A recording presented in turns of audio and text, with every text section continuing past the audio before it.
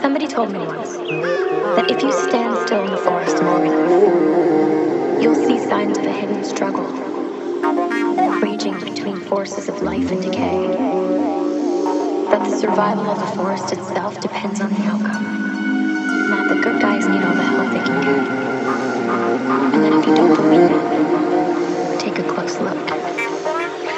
And if you still don't, look closer.